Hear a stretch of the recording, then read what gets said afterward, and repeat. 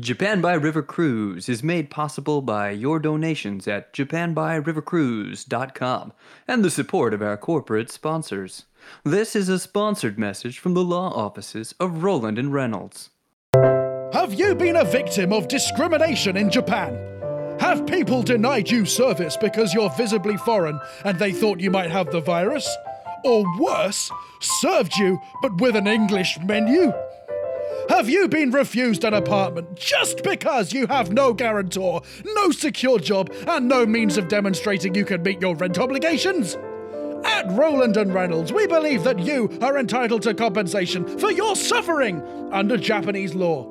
We want to help you, so we moved our practice to Tokyo from London in February this year, and are still working very hard on passing both the Japanese bar and the JLPTN4. But as we stated before, we believe very strongly that Japanese law entitles you to damages. It's inconceivable to us that just as a non-native resident of Japan, that you can have basically no legal recourse against blatant discriminatory treatment. And we will confirm that just as soon as we get to level 8 of Duolingo and find a translation of the Japanese Civil Code that we understand. So, if you feel like you deserve financial recompense for your troubles, contact us today to find out about our very reasonable retainer fees, which will keep us on call until we're legally allowed to represent you. Other firms promise no win, no fee, and we absolutely promise the first half.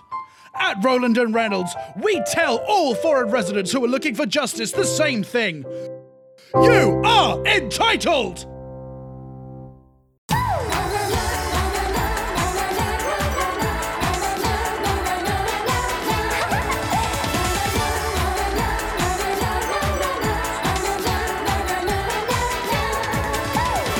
Hello, Brian, and welcome back to Japan by River Cruise. I'm Bobby Judo. And I'm Ollie Horn. And joining us this week is stand-up comedian and Twitch streamer Lisa Wallen. She hosts the Kawaii 5-0 podcast and the show Skeptic's Guide to Anime every Monday on the SideQuest Twitch channel. She also holds the distinction of being the only person ever to have watched every single episode of the 52-season anime All Aboard about the world of competitive river cruise ticket taking.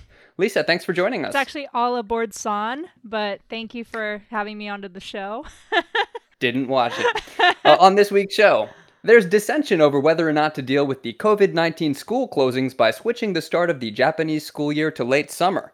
Universities opposed to the change say that such an abrupt shift wouldn't give them enough time to evaluate new admission applications and figure out which male students to award the higher scoring female student spots to.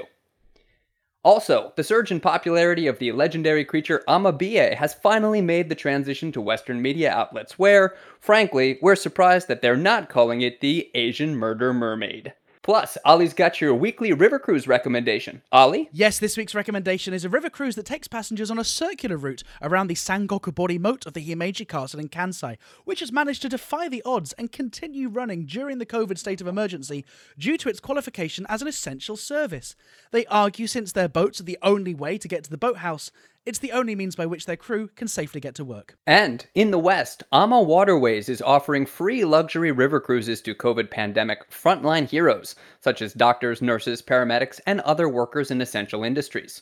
Japanese cruise lines are following suit in their own way by introducing a program wherein parents of preschool children can donate a free cruise to their childcare providers. If you're a childcare professional who's received a cruise from an appreciative parent, they run from 8 a.m. in the morning to 6 p.m. in the evening, and the donation covers the cost of your entry, beverages, and the entry of the preschool children who you will be required to bring with you. More on that story later, but first, Soap Talk.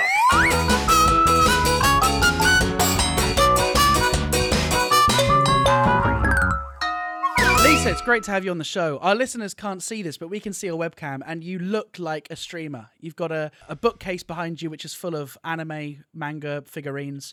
You've got a microphone on a boom arm. You're the real deal. Yes, for someone who's only been streaming for 2 months.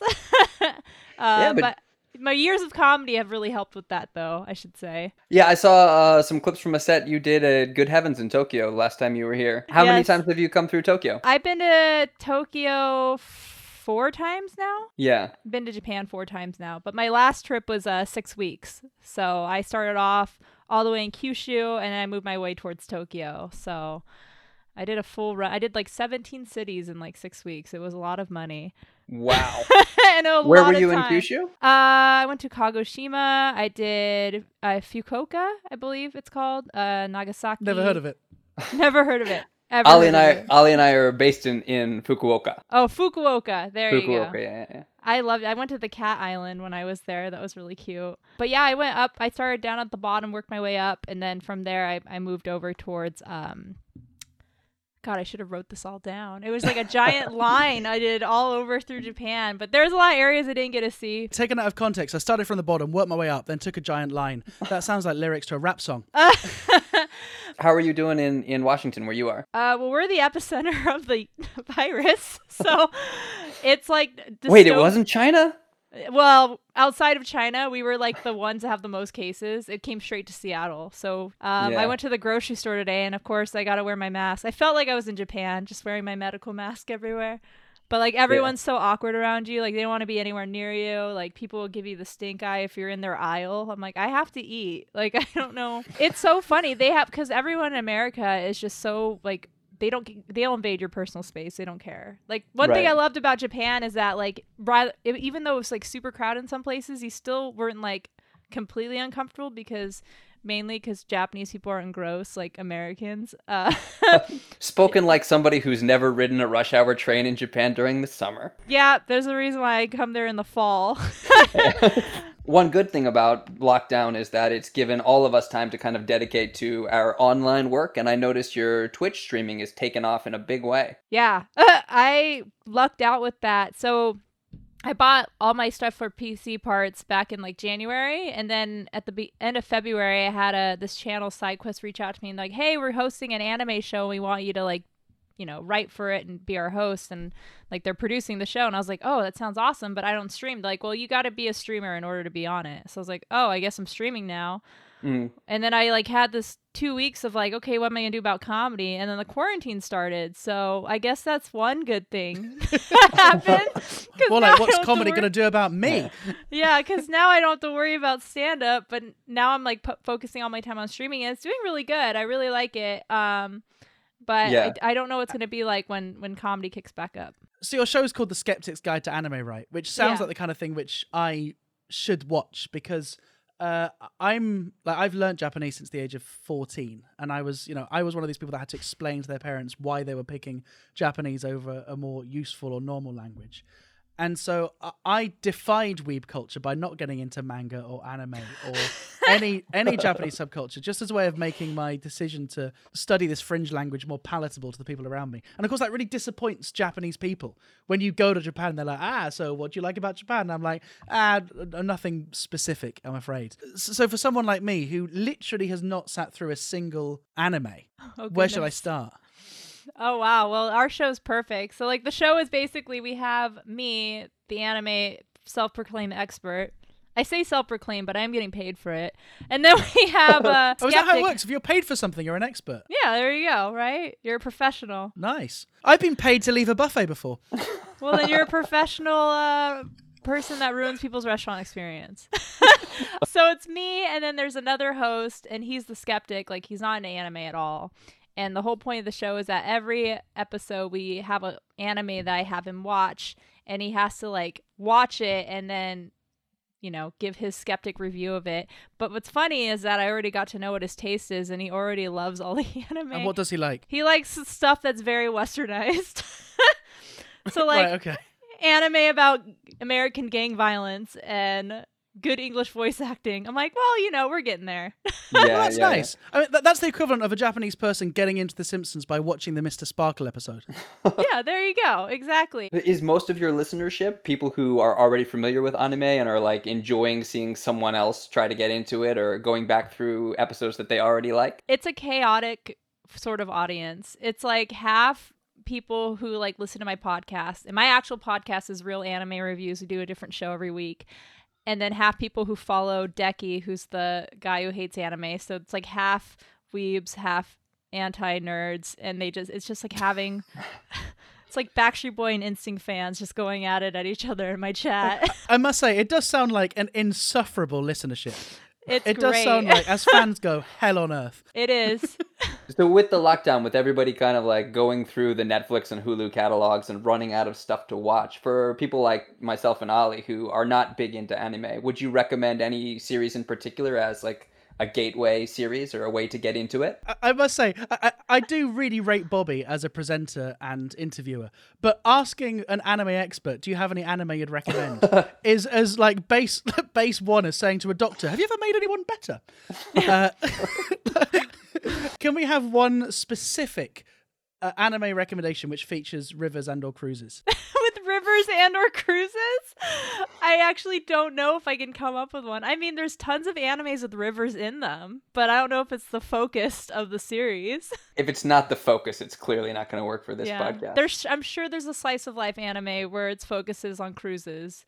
I have yet to see one, though. So I've seen a handful of anime series, and I've seen super niche slice of life kind of ones, because the thing that impresses me about anime and manga is that there's something for everyone. They turn everything. It could be cooking. It could be volleyball. It could be American football. I mean, there's any sport, any hobby, anything. They find a way to add a storyline to it and make it into a serialized narrative that there really is something for everybody. Are there any ones that you've come across that are like so weird and so niche that it shocked you? Tons. I mean, there's like one of my favorite shows is about volleyball, and another one of my favorite ones about baseball, and I don't like either one of those sports. But I love the anime. Like, I don't care about the sports, but they do a very good job of making it intense in the anime. So it's like every time they hit a ball with a bat, it's like the most intense sound ever. And then in real life, you watch baseball and you're like, this kind of sucks. It's pretty slow comparatively. I think too, it's like, I don't know if it's like a Japanese culture thing, but they obviously like exaggerate the emotions in anime because it's a context thing too, and it's cartoon. So of course it's like if you're gonna watch a volleyball anime, you're not expected to go to a volleyball game and have those same screams and like those wind going by when they hit a ball. It's pretty ridiculous. But there are definitely some weird anime. Like I've watched anime where there's one called Upate where these girls like are they're an all-girl high school, but they're actually World War II guns. So, like, these girls, like, turn into guns. Like, it's, like, there's a lot of weird series. Like, and it's hard to explain, but, yeah, there's a lot of niche slice of lives out there that are pretty wild what people can come up with. That sounds like it'd be a good recommendation for Decky. Just if he likes westernized stuff, it's like, yeah, they're people, but also guns. So they are also accessible for Americans. They're 14-year-old girls that turn into World War II guns. Well, I'm persuaded. Shall we take a look at the news?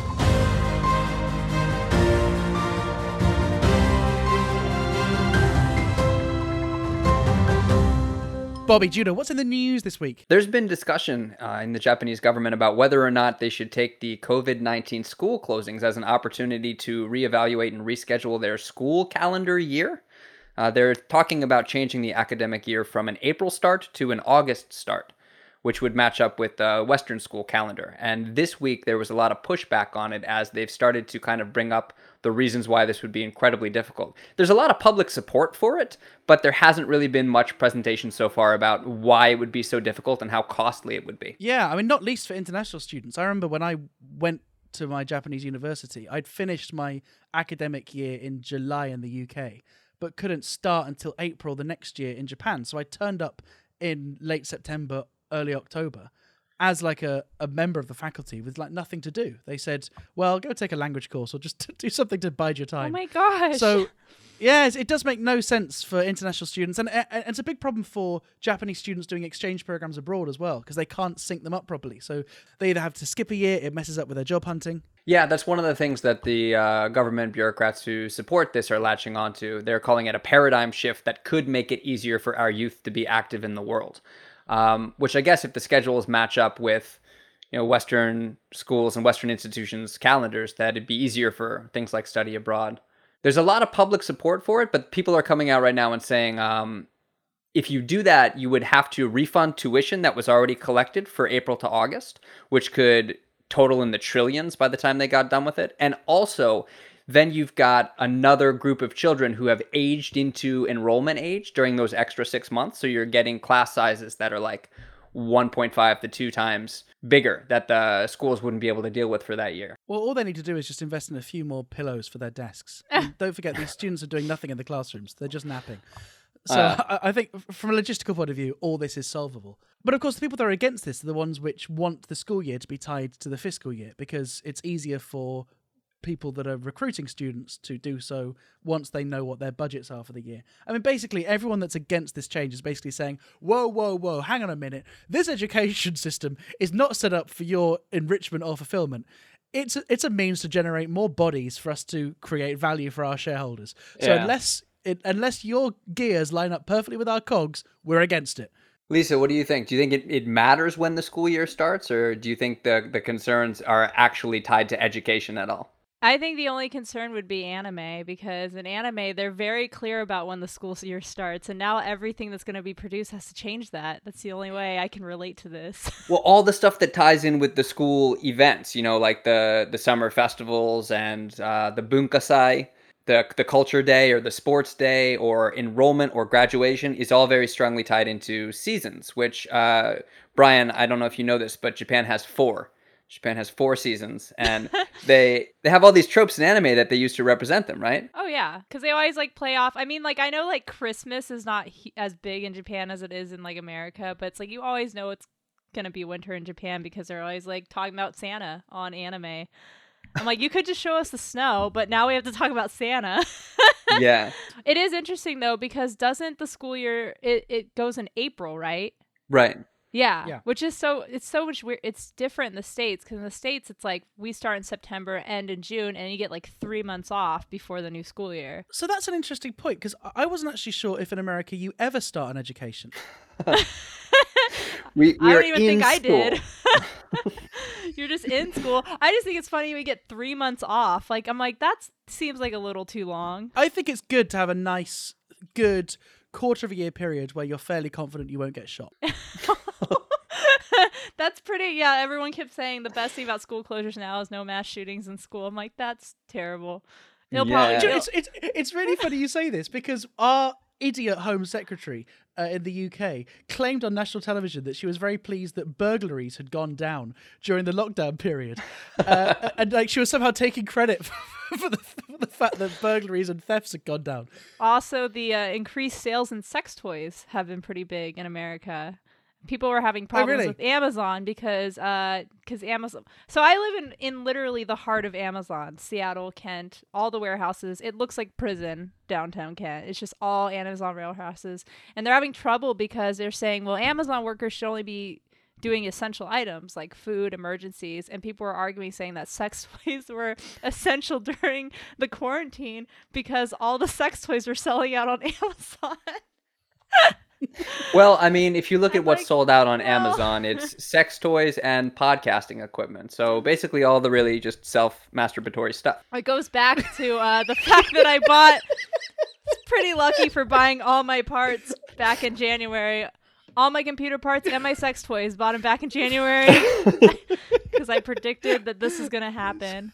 But it's true. And I'm well, you can't really say what's not essential. So yeah, it depends. There are certain cardioid microphones that with an afternoon and a bit of ambition, you could probably double up. I do kind of feel, I will say though, I do find it kind of feel bad for all the comedians that didn't kind of, they don't have podcasts or any other creative outlets because they're posting. I'm sorry, I'm going to have to stop you. I never thought I'd hear the sentence. I feel bad for the comedians who don't have podcasts. I feel bad, but not a genuine bad, a pity bad, because now they're posting all their comedy on Instagram Live. I'm no one's watching this shit. No one's Ollie watching. was just saying last week that we were lucky that we started this last year. It's lucky that we didn't try to get this going in the middle because you're rushing, you're late to the party, basically. And also, many podcasters I know say that their listens have gone down because people listen to it while commuting. But we're pretty sure that the people that listen to our podcast either never had jobs or use this for a moment of quiet, somber reflection and do so at home to get away from it all. Same with Twitch streaming. But going back to this story, it does seem like a no-brainer to just change it, right? Yeah, you would think so. But like you said, there's the financial pushback and also there's a cultural pushback. One of the quotes from this article that I found says, People are against it because it would also destroy the time-honored Japanese tradition of welcoming the enrollment of new pupils under the spectacle of cherry trees in full bloom. To me, nothing says welcome to a Japanese education like a symbol of vibrant, brilliant, newborn life that is just about to wither and die.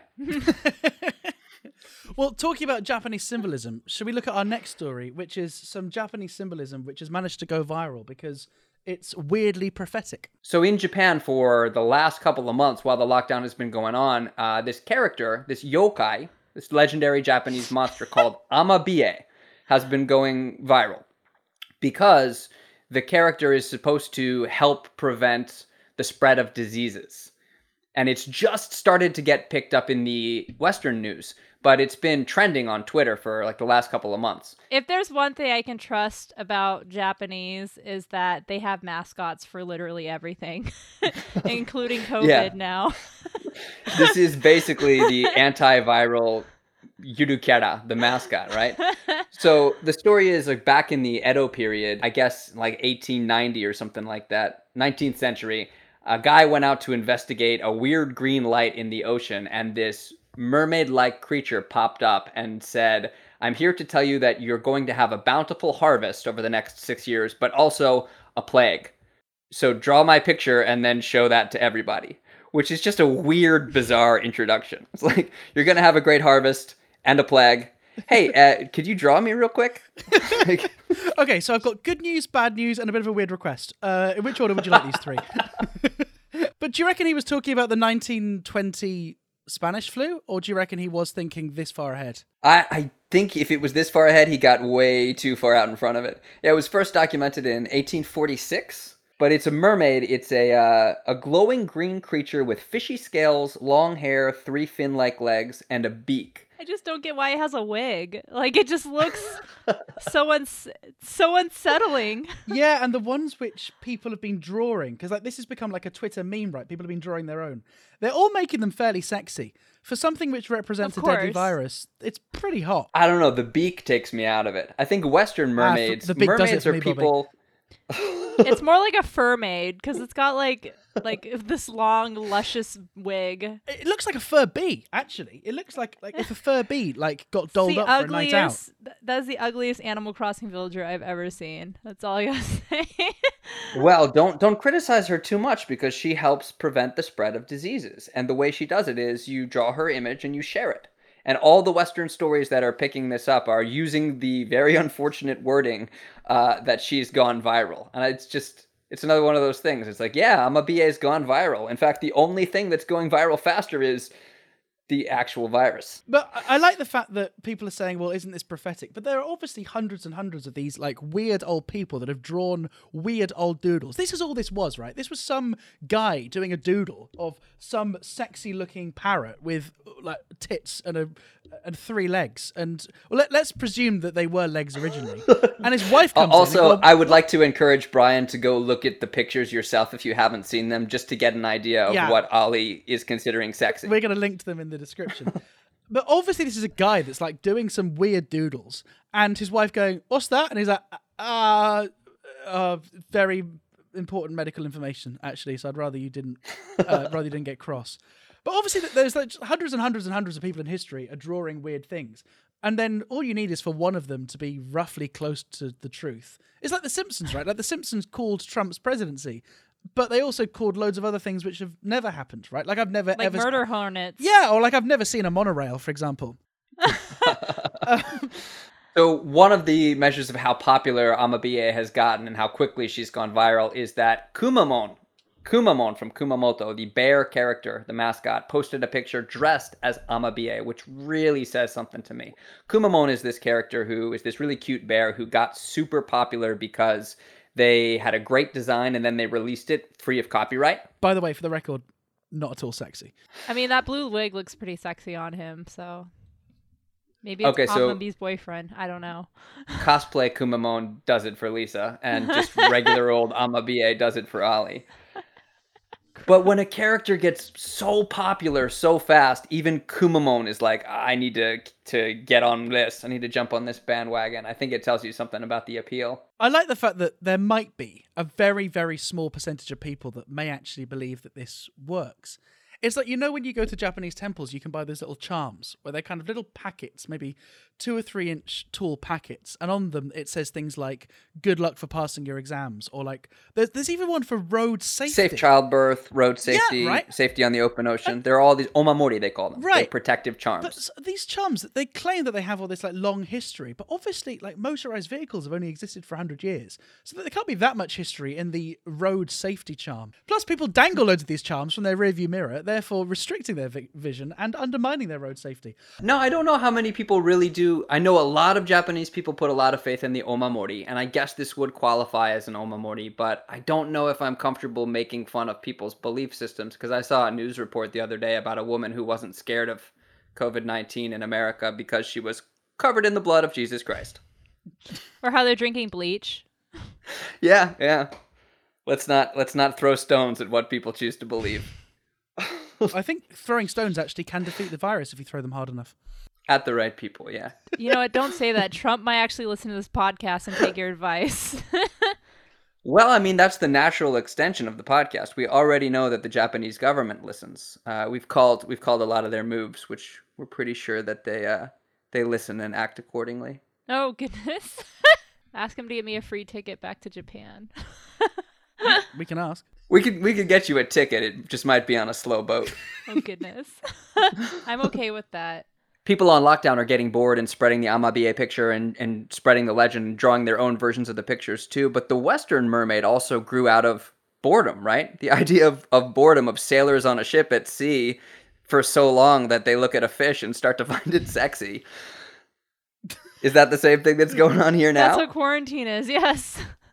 You're like, that animal could be hot. Like, that's all Animal Crossing is that I look at them as like children, and then I see like sexy adult versions of them online. I'm like, why are you ruining this children's game for me? You get bored enough and you go, how can I change this so that I want to fuck it? Exactly. Amabie already looked pretty beautiful with that wig though, so I don't doubt it.